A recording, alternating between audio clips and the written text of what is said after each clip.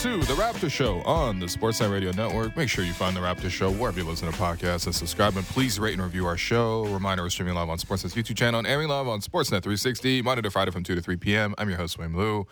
I'm joined by producer and co-host Alex Wong, who has stayed dry mercifully because he took an Uber to work. All it took was rain for him to take an Uber to work. So it was raining really hard, though. You have to agree with me on that. No, I'm not going to lie to you. 7 a.m., I woke up from a dream, and I don't remember what this dream was. We love to hear your dreams, man. Yeah, that was last year. Remember when you dreamt last year that Scotty, I think, went into Boston and like hit a hook shot in Game 7 or something in the conference finals? Yeah, this year. Actually, that might have been my dream. No, that was my dream. I remember that. That was it was a different tenure. We were doing the Magic Johnson comparisons, all that other stuff. And yeah, 7 a.m. I woke up because like you could hear hail on the window. And yeah, it was alarming. My cats were concerned as well. Are your cats okay?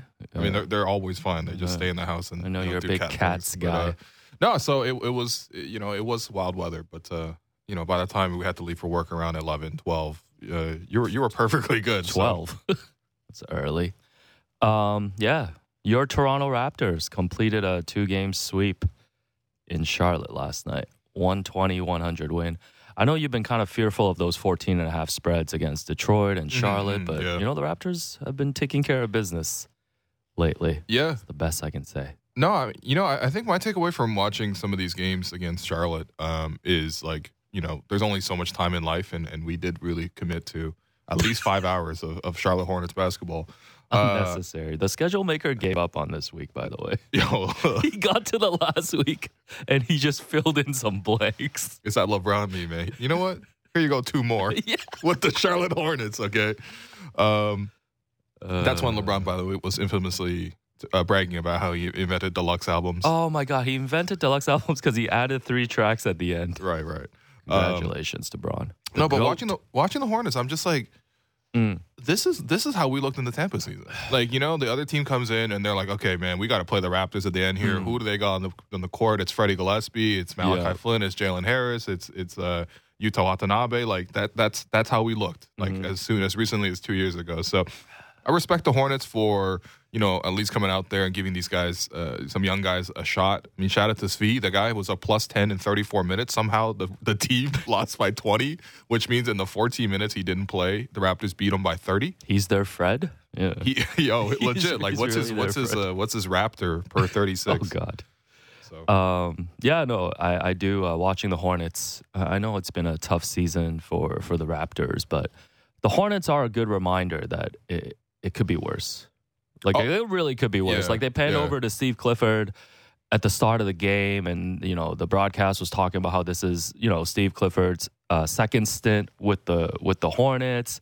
The way they're saying it sounds like he went back to prison. Like they're like he was, and in between, Steve Clifford dealt with health issues, probably because he was coaching the Hornets. To be honest, like that's got to be partially responsible for that. And they were talking about how he was the last coach to like lead them to the playoffs and all this stuff. And yeah, that's right. It could be worse.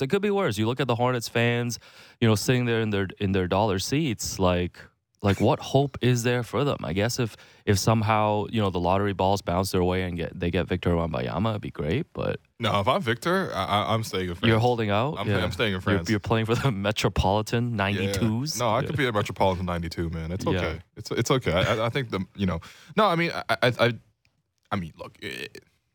That team obviously just was in a tough spot. Like they're obviously better than that in terms of the players that had who were injured. But even then, like I'm thinking back to, I think in January when the Raptors finally had their first 3-game win streak of the season. Right, a little Portland, Charlotte. Yeah. When we played them at that time, it was like no matter what they do, like the Raptors are just going to beat them. It doesn't really matter like what sort of stretch the Raptors are in. So, I mean, I thought the Raptors like handled it well. Like the biggest thing is obviously you come in with a professional effort. It was cool to see the bench contribute, which was rare, but at the same time, getting 11 threes off the bench between Will Barton, Chris Boucher, and Precious Achiuwa really just not just like helped things out, but I think in this case like was actually pretty important because the starters actually started slow. The Hornets were up 10-2 after 3 minutes, which was like, okay, come on. Yeah, the Raptors were working their way onto another like 0-10, 0-20 start, but they did get it together, and the Hornets did shoot over 60% in the first quarter. So add that to the list for the Raptors. But I mean, they ended up taking care of business. Yeah. No, it was funny because that's it for this segment. No, I was even watching like the practice interviews from I think the day in between, and either it was Nick or for Jakob, one of the two were talking about this.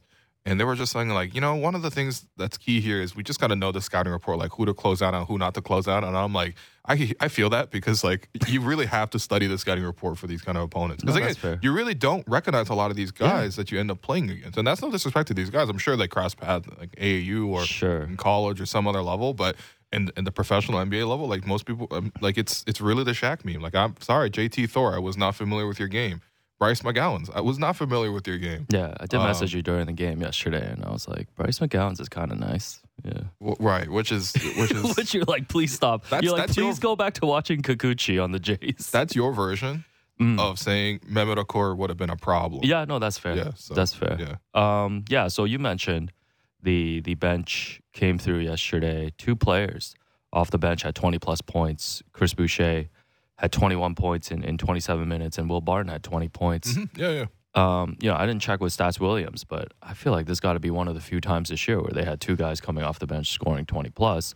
That's a good point. Yeah. And I think William Barton, that was the one. Say in the Herbie voice. That was William Barton. That was the one that really stood out, hitting 6 threes, because coming into the game, he had 5 total threes in a Raptor uniform, and it was 5 of 24 from 3 in March. And we had talked about this, backup guard position and all of this. And I know you've mentioned that, Will Barton still has that upside, right, to provide you with a game like this. And, it's encouraging. I think coming down the stretch now with 3 games left in the regular season, the Raptors being locked into the play-in, like, we've talked about this. Like when it gets to that single elimination game, if they can get a game like this from Will Barton, if they can get something like this off the bench from anybody, like that's going to be that could swing a game next week. Yeah, I mean, listen, I think from his perspective, and this is something where I guess I just didn't fully appreciate the fact that, part of his season with watching this, obviously it didn't really go well, but it led to a string of him not playing and then sort of like, and then, of course, changing teams to Toronto. And I do feel like you kind of do have to find your rhythm again after not playing for a while. Now, of course, he had like a month here where it was just like, or not even a month, like 2 weeks where it was just really empty. And then, of course, he had the ankle injury. And so, I'm sympathetic to that portion of it. But I also think that this is just part of it. It's just statistical variation. In this case, it's he's been a pretty solid 3-point shooter for his career. His career average is 36%. Even as recent as last season, he averaged 15 points a game. And, that's just always been that aspect of his game that he's been able to score while they're coming off the bench or starting. Obviously, playing with Jokic and playing with like a pretty good offensive environment in Denver really helps. But, like no one's going to help him make open shots. Like that's up to him to make those. And he did get a lot of open shots in some of the previous games here in Toronto, and he just wasn't able to knock those down. And listen, obviously it's a very small sample when we're talking about a guy playing 13 games so far in a new team. But in those 13 games, Will Barton is now up to 36% from 3, based on what happened last night. And so this is just kind of how it goes. But I'm happy for him just because of the fact that, I'm sure he came here with a chance to play, which he's been given that. But he also probably wants to contribute towards a winning program. He's been part of winning programs in the past as well. So, he was able to do that last night. It really took the pressure off of a lot of the starters for having to score. Like Fred didn't have to play the entire fourth quarter, which is very rare. Yak only had to play 22 minutes. Scotty, even though he, ended up scoreless, didn't have to play in the fourth quarter. I think OG and Pascal took a little bit of time in the fourth quarter just to sort of like stay with the bench group, sort of make sure they're steady. And again, the worst thing you want to do is just like lose a game like this. And the worst thing for Charlotte is to win a game like this. So everybody got what they wanted. Everyone got what they wanted, including the people in the stands who paid the $1 to watch the game. Which honestly, I was thinking back on this, and it's just like, would you have paid $1 to see this? Come on, man. No, from the Hornets' perspective, not from the Raptors' perspective. Okay. Maybe you paid $1 just to come see like 20 assists from Fred, or the next game you want to see 20 points from Will Barton. Yeah, like that's worth $1 to us as a Raptor fan. Yeah, but for Hornets fans, would you have paid $1 to see like? I think it's just paying $1 just Xavier Sneed and Kai Jones. Shout out to Xavier Sneed, by the way, CBL legend. Oh, okay. I think just paying $1 just to be in the arena. Just for the NBA There's still arena lots of empty experience. seats, even though there were $1. Yeah, there were a lot of empty seats. Can you slash lower than $1? I don't know. Yeah, I think at that point you just got to hand them out, man. That's a freebie. I don't think that would have been bad. Like you mentioned, some of the starters. Pascal had a great game. 22 points, 14 rebounds, 4 assists, 2 steals, 2 blocks. OG, there was some concern, obviously, after the ankle sprain in the first half of this back-to-back. And he came back yesterday, and he looked great, too. Yeah. In 29 minutes, had a couple of really ferocious dunks, too, there in the first half. And basically just looked really spry. So no concerns there, I want to say, about the ankle sprain. I don't think so. I mean, I think mobility was good, and I think it's notable. Again, all this is within the context that they were playing. It's not even Charlotte's B team. This is like their C team, right? But at the same time, I think that one trend throughout the season was OG Anunoby was looking to do more offensively at the start of it, and he struggled in that context. A lot of his drives, for example, ended up in turnovers. That was a big point that I sort of was not even harping on, just tracking over the course of the season. And it was 1 in every 5 drives he was turning over, which is just way, way too high. And so part of that was just down to the decision making on his drives wasn't all that good, or he wasn't able to read where the defense was coming from. And, he had some of those bad reads. I thought last night, and again, this is within the context of playing the Hornets, but he made a lot of really balanced, careful drives to the basket where he knew when to go quick, he knew when to go strong. And he also knew when he could pull out a couple of moves. We saw OG score last night twice off drives where he was able to use the spin move to split 2 defenders in the lane and to get himself into a good spot. That's something that we just haven't seen as much as consistently as we have recently. There's a reason why OG in the last 10, 15 games is up to 20 points a game on 70% true shooting. He's not actually shooting more in terms of his offensive role, in terms of just the numbers aren't that much bigger in terms of the volume. But what you're seeing now more and more is the Raptors giving OG that opportunity to clear out, to attack, and he's doing well with those. I mean, for me, the key stats with OG is his turnovers, or even just the shots that he gets blocked. Right? It's similar to a lot of other guys who initiate offense. It's those are obviously bad markers of sort of your ability to read the game. Sometimes you're not really recognizing where the help defense is coming from and stuff like that. I think OG's done a much better job of that recently. And so I'm hoping to see that continue to improve. Obviously, 2 games against Boston is going to be a much tougher test. And if he can continue this type of play, that'll be phenomenal. Because last night, he didn't even necessarily shoot the 3 well. I think he was 1 for 6, but he was still overall very effective in creating offense. So that's a pretty exciting development from OG. And again, if he can continue this over the course of the season, that's where I think the Raptors can get the best out of him and improve their bottom line. And I think that can also keep OG happy in terms of that's the bigger offensive role. If you can't get a bigger offensive role really, then they're clearing out one side of the floor for you, and you can go to one-on-one in the post. Yeah, we've seen some. Yeah, we've seen some games too. I think the one in recently in Milwaukee comes to mind when there's certain segments of the game when OG's out there with the bench and they're relying on him to be the primary scorer. And I think it's a really good point. Just going back to just the whole conversation over the course of this season. Coming in. There was rumblings about, him being unhappy about his role, like you mentioned, wanting to be more involved in the offense. I think that has to come from both sides, right? On the one side, it's the team and the coaching staff, the game plan, how are you going to feature him? But on the other side, he has to earn that a little bit as well, right? Sure, yeah. So, when the opportunities are there, you're seeing now over this past stretch, like you mentioned, him taking advantage of it. So, maybe just bring everyone back and just a coaching change will get this team to the next step. But we're not talking Nick Nurse today? Okay. No, I'm so sick of this, man. Already? No, I mean, ready, until man. there's new developments, I'm good, man. Okay. So you're shutting it down just like Nick. You've been asked about it for 3 straight shows. I've literally, want to talk I have been asked about it for 3 straight shows. You're right, actually. No. You don't understand. I believe on Monday, you were asked about it on 3 different shows.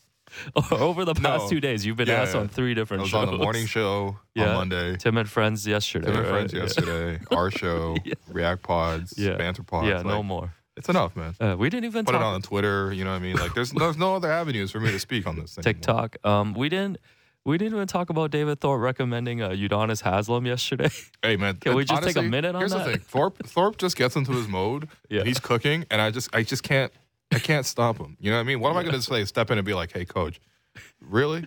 Is this what we're doing?" And honestly, like I do see the value in sort of like the fact that he's been playing so long. Oh, here we go. There's a respectability factor, but that one was unexpected for me for sure. Yeah, no, that was. But it definitely made me look up Ryan Pannone, by the way. Oh yes, yeah. Shouts to Ryan. You mentioned Scotty went scoreless in 29 minutes, 0 for 7 from the field.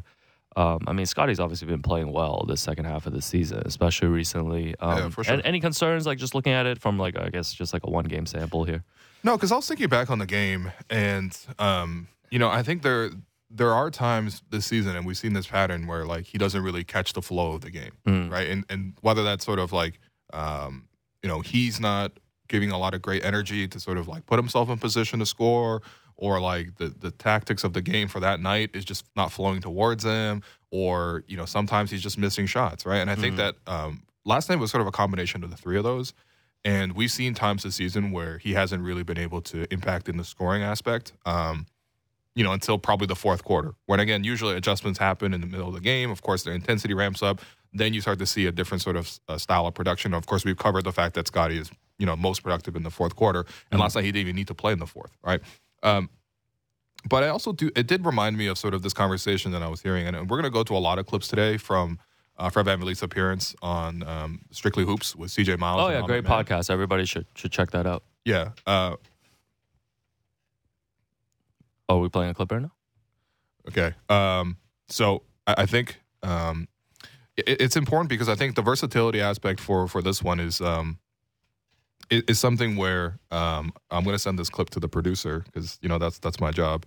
And I did not do that before the show somehow. No, it's all good. I got you, man. But, I think the more you expand your game, the more you're able to sort of avoid these kind of games where you're not included as much, right? Because the game can flow away from you if you only really play one way. I'm gonna send the clip over. But Alex, please respond to what I just said. Yeah, so no, we'll catch up on the clip. What is this on-air breakdown that's happening right now? We need to have like hand signals when that happened. Yo, if Raptor Moments is listening right now, please clip that, man. I want to see that after. Brother. The other thing I wanted to talk about, we can circle back on the versatility thing. People that paid $1 last night also got to see Jeff Dowtin play in his 50th game. And, his 50th game, now that's the maximum games allowed under his two-way contract.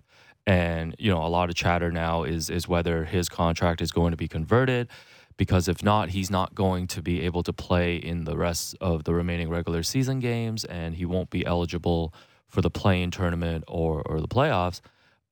It's interesting to me because Michael Grange, who's on the road trip, did point out in his story after the game yesterday that, he said that, quote, Toronto would need to convert Jeff Dowtin to a standard contract by Thursday in order for him to be eligible for the postseason. But that would also require the Raptors to waive somebody to create a roster spot. And he mentioned Joe Wieskamp as, I think, the most obvious candidate that everybody's pointed to. Thad Young was mentioned as well. We've mentioned that he's been DMP since the beginning of March.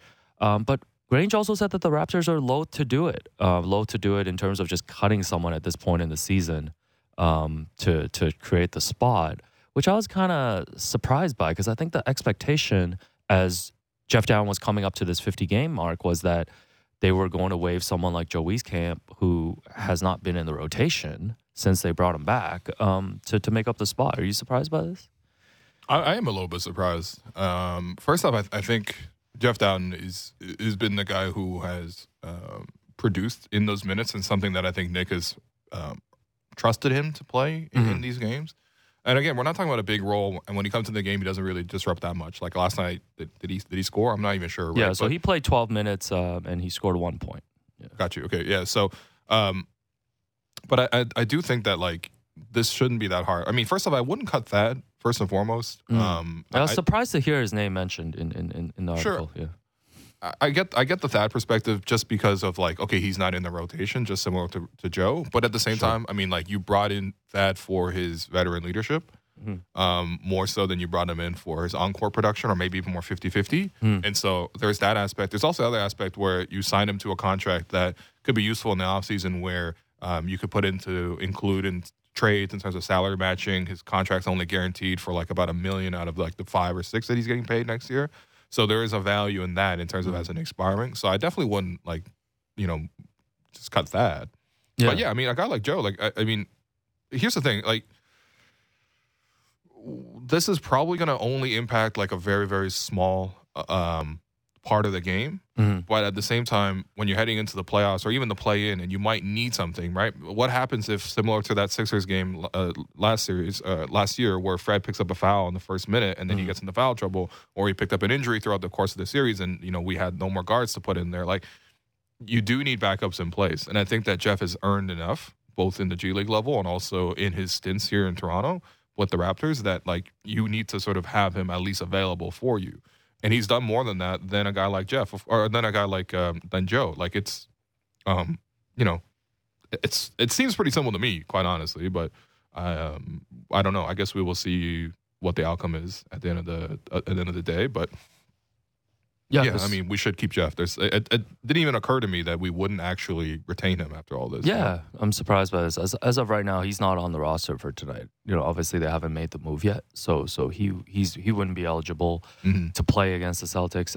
Gary remains out. He did not play yesterday once again with back spasms. So at first was it an elbow injury that started? I was confused when he even first got injured because we didn't see it on the court. Right. So it might have happened during practice. Yeah, I think it was some kind of elbow injury, and then now the past couple of games he's been listed out with the back spasms, and now this has extended into like a couple weeks now, and we're coming down, to the end of the season. 3 games remaining for Gary to get back in.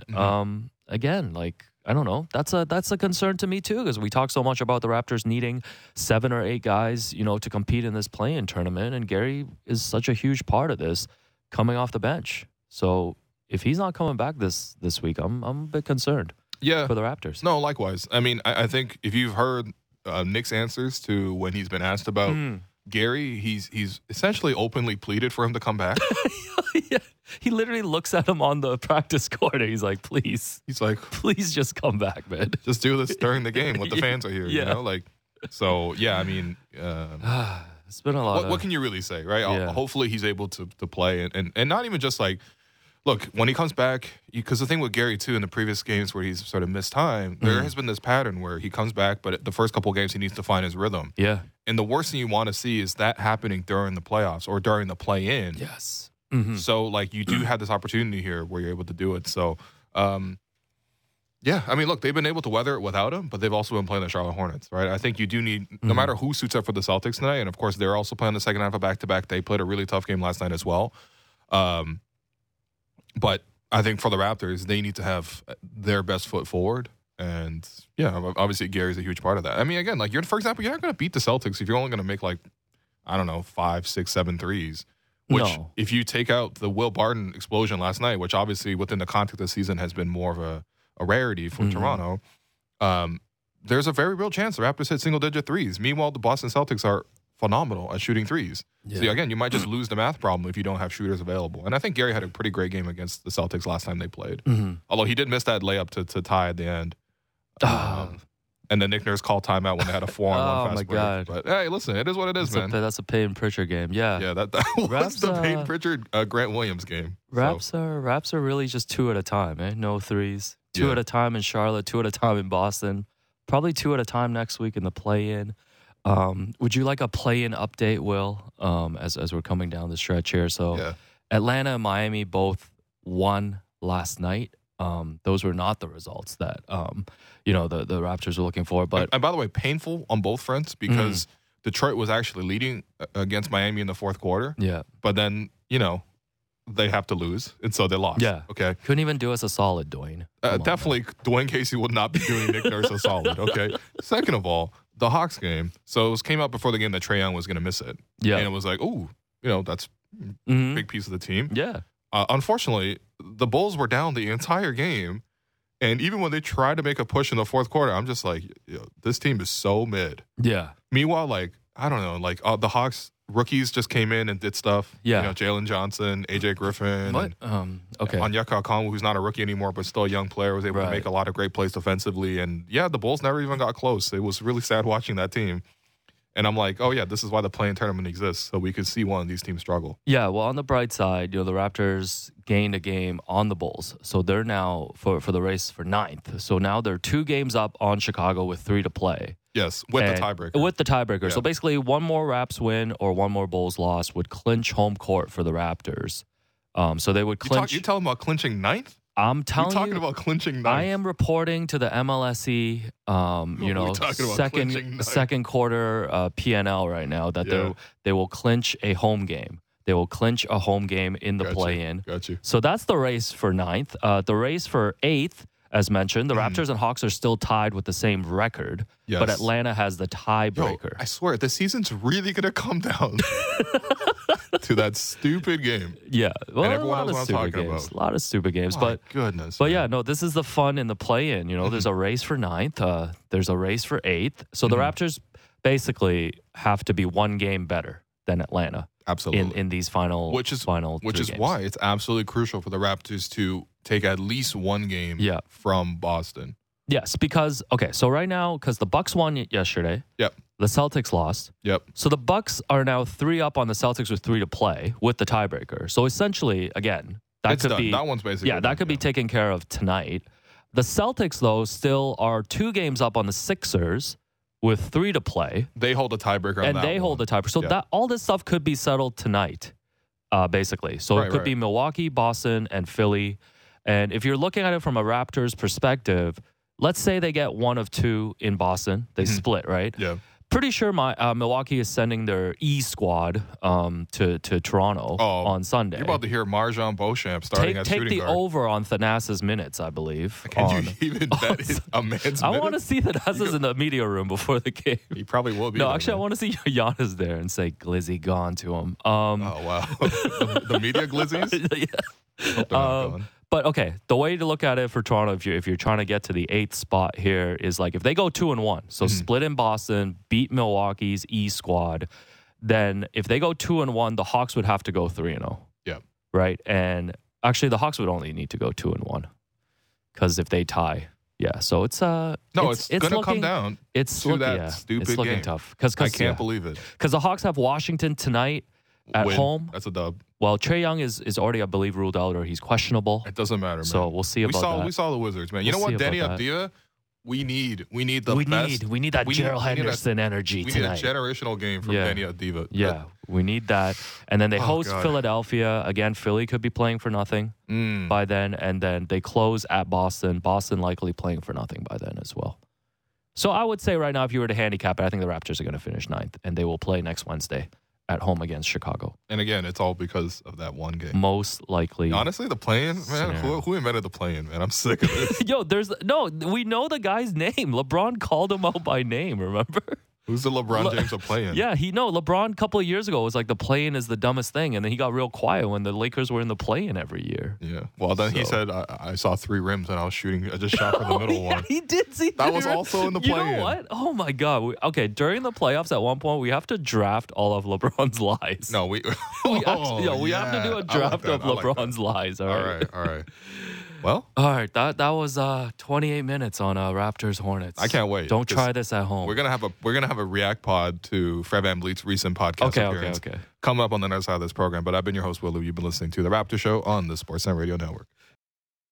Have you checked out BetRivers yet? Download the BetRivers online casino and sportsbook app today. Get in the action this basketball season with thousands of betting options. Plus, don't forget about BetRivers Sportsbook award-winning customer service. It's a whole new game with BetRivers online casino and sportsbook. Must be 18 plus. Available in Ontario only. Please play responsibly. If you have questions or concerns about your gambling or someone close to you, please contact Connects Ontario at 1-866-531-2600 to speak to an advisor free of charge. Discussing the biggest stories that matter to Toronto sports fans. The Fan Morning Show with Ailish Forfar and Justin Cuthbert. Subscribe and download the show on Apple, Spotify, or wherever you get your podcasts.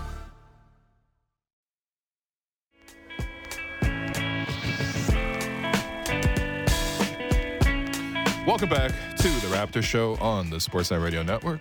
I'm your host, William Liu. I continue to be joined by producer and co-host Alex Wong. So for the second half of the program, I mean, there's no other way to call this anything else other than a React pod. Yeah, because we are actually reacting to another podcast, but it was actually a really good one. Friend of the program, CJ Miles, along with Amit, had Fred VanVleet on the program. over at Yahoo Sports Canada on the Strictly Who's podcast. I honestly highly suggest everyone go listen to it. It's very good. I think, one thing is we get to take in, I guess athletes, but also celebrities in general in all sorts of ways, in short clips, in prints, in, whatever format. And I think with podcasts, what's really unique is like, I think people can come across a specific way in when it's like a headline or when it's like a short TikTok video or even on print when it's like written flat on the page. But I think over the course of like a conversation with a person, which is essentially what you're having with a podcast, you really get to know someone a lot better and you get to hear their perspective. And in the first half, I definitely teased this segment where we were talking about Fred, Scotty having the scoreless game going 0-for-7. And I was sort of, it reminded me of this conversation where it's like the importance of being versatile, because there are certain games where the action doesn't flow towards you. And then, of course, you can get, left out. Right. And I think that's where, it got me thinking about sort of what Fred was mentioning here in regards to sort of the importance of developing a well-rounded skill set so that you can be as versatile as possible.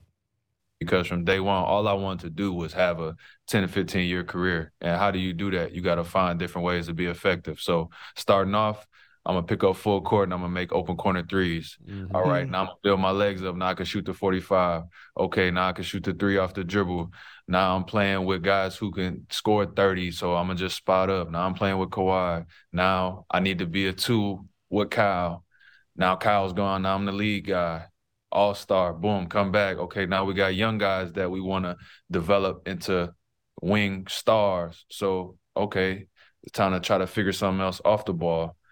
Then we get Yak back. You got to play pick and roll with him. Sure. So here we are, which is probably what I do best. Ironically enough, pick and roll is probably what I do best. It's just that it hasn't really been a heavily featured thing in my career so far. But the funniest part about it is my pre-draft workout for the Raptors was just 3-on-3, 4-on-4 pick and roll for 45 minutes. And it's really probably the reason why they picked me. You know what I mean? Yeah. They brought me to training camp was to be able to run the show and get us in offense and get shots for it. So, yeah, I mean, I think hearing from that perspective, it does make sense, right? I mean, he did have to obviously play a lot of different roles. And I think that, again, like that's where expanding your skill set allows you to do more and more. So I think that's a valuable lesson to a lot of players who are trying to extend their careers, to have just the length, but also even just to sort of ascend the way Fred has. Yeah, and I think it's interesting for him to put his career in that perspective, because he's in his 7th season now with the team. And it's just like the way that he walked through. Sometimes you have to take a step back and actually think about that, right? Like him coming in, competing for like that 3rd string point guard spot and eventually taking on the bench role like you mentioned. And I think even if you look at the course of this season, right? Like I think about the interview that he did with JJ Redick earlier this season, talking about the adjustments that he had to make earlier in the season. Like one of the biggest storylines coming into the year, before the start of the year was Fred being in a more off-ball role. Right, and then you look at how that's you look at how that's changed through the course of the season based on what the team has needed, and obviously with the addition of Jakob, like even over the course of this season, I think Fred's had to adjust to a couple of different roles here. Oh, that was like half the Raptors show for 4 episodes, I think. Do you remember the 3 weeks when you just had to deal with trade rumors? Yeah. January. Well, it's fine. They got Jakob Poeltl. Yeah, they took us by surprise. You didn't want to hear one Jakob trade rumor, and then finally that was the move. No, but Bobby was picking up his kids, just laughing to himself. He's like, "Yeah, that's the one thing you don't want to talk about. Bet I'm gonna bring a Jakob Poeltl." He's like, "Where y'all want Brandon Boston from the Clippers?" Yeah, for the record, I did not. I think. Yeah. By the way, I think they're now 15-9 with Yak in the lineup or something like that. Oh, okay. Check the teams they've beaten in the starting group. Okay, all right. Well, check the teams they were losing to without Yak in the group. How about that too? Anyway, so I think there was obviously the bigger part of this conversation that came out with Fred was, the clip, the teaser that Amit put out, which was about sort of him talking about how it was like, being asked about what do you think about the perception of you being selfish, right? And quite frankly, I didn't want to get into this conversation because it's already so toxic, especially online, which, this is obviously how this is going to be disseminated, where it's like you either firmly believe that he is selfish or you don't. Like there's just like literally daily arguments on this specific subject. So I didn't really want to play those clips. In fact, you actually had them in the rundown and I was like, no, dash all of these. Don't want to talk about this. Not entertain this conversation because we've had this conversation like 100 times. But the point is that I don't think it's going to change anyone's minds, even when you do hear from him.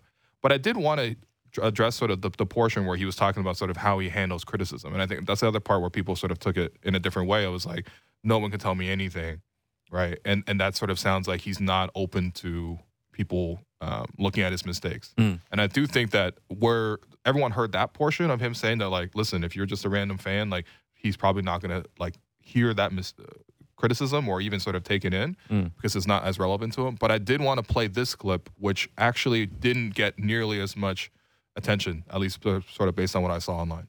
I make mistakes. I play bad. I'm not a perfect player by any stretch. I'm nowhere near my full potential where I want to be. Like, I'm open to criticism. Nobody criticizes me harder than I am on myself. Nobody's harder on me than I am on myself. And that's another reason why I'm able to weather that, because it's like the stuff that they saying or people saying, whatever, is just like, whatever. You know what I mean? I know I'm going to break down all of my misses and, looking at everything, how I can be better, knowing the full scope of the situation. But yeah, it's funny. It's been a thing this year just because of the team's performance. You know what I'm saying? So yeah, what do you think about it? Like, how do you think athletes should handle criticism, especially the sheer volume of it that they hear online? Yeah, I think it's interesting, listening to the interview, and for Fred to, Fred, like, he in the other part of the interview, he like listed out the people that he actually cares about, right? Like the opinions. Like he talked about how he only cares if it comes from his coaches during the game, like people that are close to him, or like players that he's played with before that he really respects.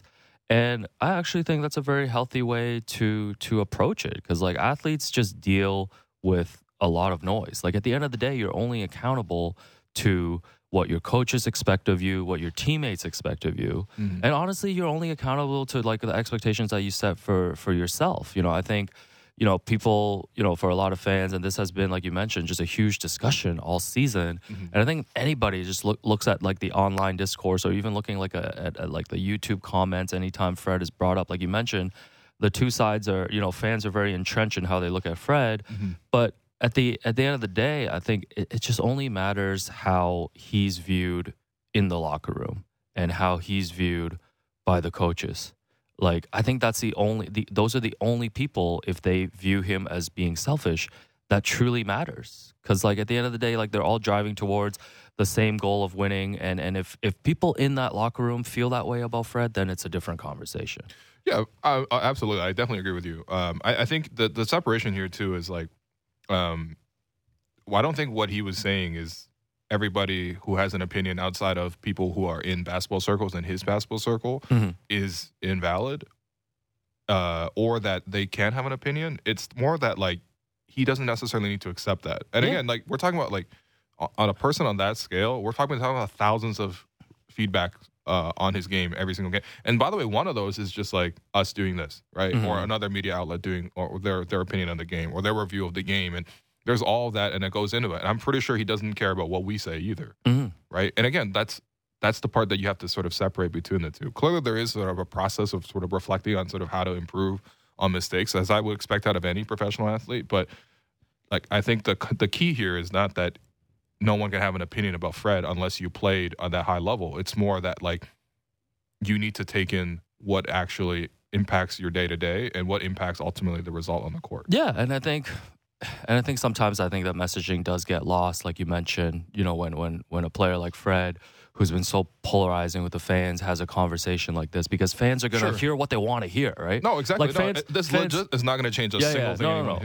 And you know what? I think what Fred's trying to say is the same thing too. Like he's not trying to change, fans' opinions. Like at the end of the day, if you parse through what he's trying to say, all he's saying is, like you mentioned, fans are entitled to have their opinions. Like he's not trying to change their opinions. It's just he's not going to listen to the noise. Yeah, and I think this is why I wanted to sort of focus a conversation about sort of the interaction between athletes and fans, because I do think that, especially now with much more access, and especially now with the fan base growing even larger, like this is something that it's not just Fred. Like it's going to have to be for every professional athlete to deal with. And this is something that he said about sort of what comes with the territory of the fan base getting bigger.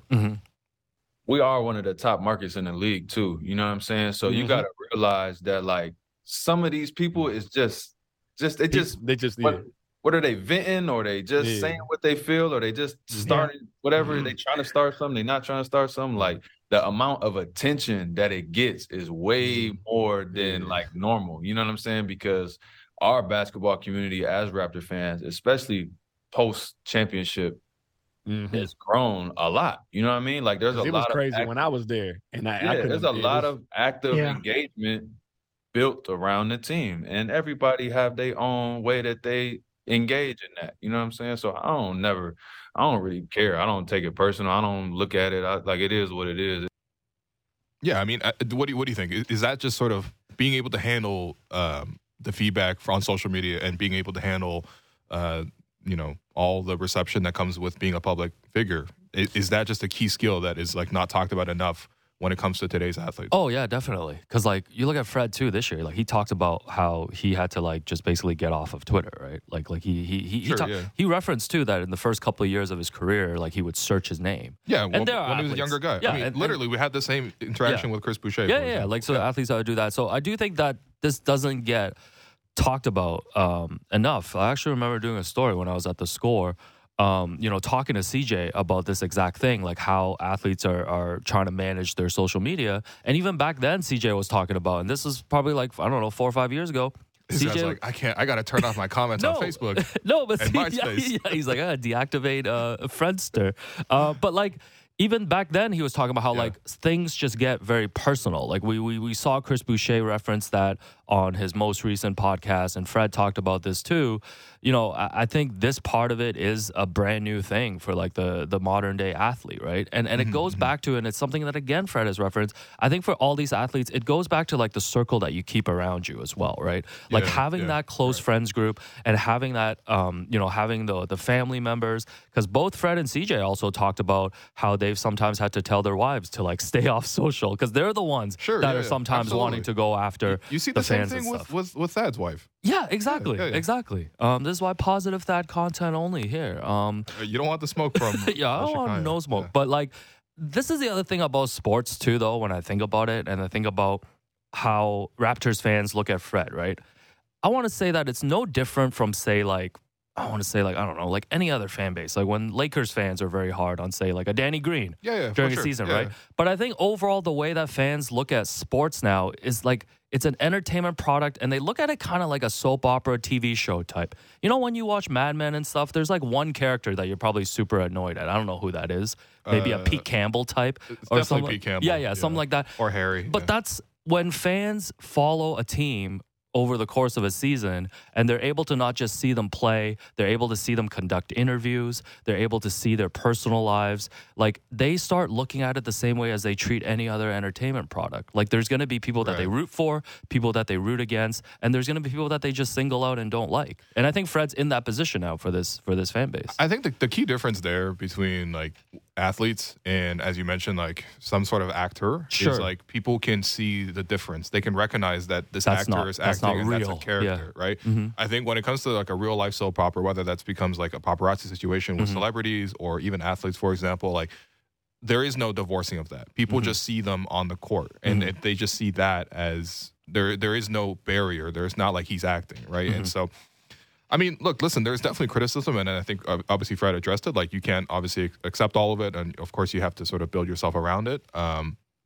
But at the same time, like I do think that for the consumer, in terms of like how people perceive sports, like to me, it's sort of just like it's the same way like you would do with watching TV, as you mentioned, because people just attach themselves to a person and then make it a really personal experience, right?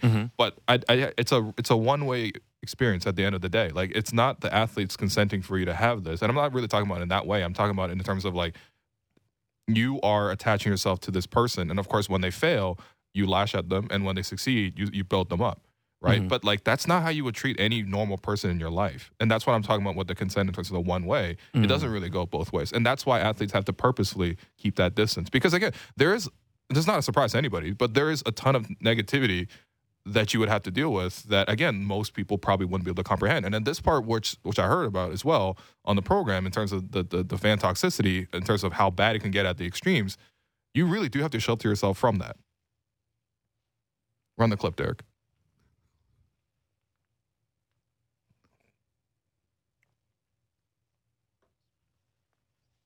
No, fan toxicity, please. Like, you can't fathom dealing with this on a daily basis. You know what I'm saying? Like, you can't fathom I hope your mom dies DM every day. Every day. Every day Like, you get a DM like that. Like some random 2020, 54, 0, win, lose, draw. Like, you can't fathom that as a regular person. Now, in our position, we built for it, right? Like, I got thick skin, you know what I'm saying? But like, you probably took your time to get there, though. I would imagine. I mean, like I said, my upbringing is of this. Like, I've been in real situations. I've seen real things. Like, I come up around like a real outside, traumatic, dangerous environment. You know what I'm saying? And they don't DM. Like, and they don't DM, they bro. don't DM. That's not what they do. This is just like people talking that can't even get close to me in real life. And if you try something crazy, it's gonna go crazy. That's really how I approach it. Yeah. Yeah, fans just want to be heard, right? Like you mentioned, fans want to immerse themselves as part of this experience. Sure, absolutely. But that doesn't make it acceptable for, the things that they say, things across the line. I think a lot of times fans expect the athletes to like reciprocate in a way or like respond to that criticism. But that's why people have to understand it's a one-way relationship, Yes. just like it's a one-way relationship with the television show. Yeah, but it's like my thing has always been like fans, you can say whatever you want, criticize a player, don't cross those lines, personal, because like it's not just. I know they were just talking about getting DMs and like people saying hateful things, hurtful things online. We have seen so many instances this year and the past few years now. Like I remember most recently Jamal Murray, there were some courtside fans in Detroit that was saying a lot of personal things to him where they had to be like escorted out. And we've seen other instances where like, Russell Westbrook, in Utah and things like that. Like they're getting this both in person at their like place of work and also online. Like the volume of it is just so excessive now. I always go back to fans can have their opinions. Fans can feel however they feel. You never have to tell fans how they feel, but it's like it's about drawing that line as well, right? Yeah, for sure. And again, the last thing I'll say on this is just like, essentially the way fans treat this is like these people are toys that we sort of play with, and we kind of interact and reject them and accept them at certain points and use them sort of however we want. But again, like that you have to understand that it's strictly a one-way relationship. So I mean, like, when he talks about I gotta distance myself from the criticism or distance myself from fans, I think you can understand from his perspective. But again, like this is a bigger topic just about for athletes and probably most celebrities in today's society, man. I don't think being online is good for people in general, but especially not for very famous people. Just in general. And now it's time for Between the Lines, brought to you by Bet Rivers. It's a whole new game. The Toronto Raptors open 2-game series in Boston tonight against the Celtics. The Celtics are 3-point favorites. Jason Tatum. That's been coming down, right? I thought it was like 5.5. Yeah, Jason Tatum is questionable on the latest injury report, along with Marcus Smart, our boy Peyton Pritchard. They are all questionable. Al Horford is out. Jaylen Brown didn't play yesterday, but he's not on the injury list. Yeah. For the Raptors, only Gary Trent Jr. is questionable with lower back spasms. So both teams, second half of a back-to-back. We know how important this game is for the Raptors. Celtics 3-point favorites. Who do you like, Will? Yeah, it's going to be tricky, right? Because I just think that TD Garden is an exceptionally hard place to play. No, it doesn't really matter who they have on the court. We've seen the Raptors lose this season to Blake Griffin. We've seen Blake Griffin dunk on the Raptors this year, right? We've seen Grant Williams go off for like 20-plus points. So this is a really tough matchup no matter what. But obviously, with Boston having played last night and they lost to the Sixers, Joel Embiid had like 52 points. He was amazing. And the Sixers tried to pull off this like ridiculous comeback at the end and almost did it. But ultimately, that was a really hard-fought game, and a lot of their main guys played. Like, for example, Al Horford played, so I'm not surprised that he'd be out for a game like this. They did anticipate this back-to-back by keeping Jaylen Brown and Robert Williams out of it, and so, you have to deal with them. And, of course, again, that's a big thing to deal with. The Raptors have lost to the Celtics this year without Jason Tatum playing, so whether he plays or not is not as much of a factor here. But if I had to really...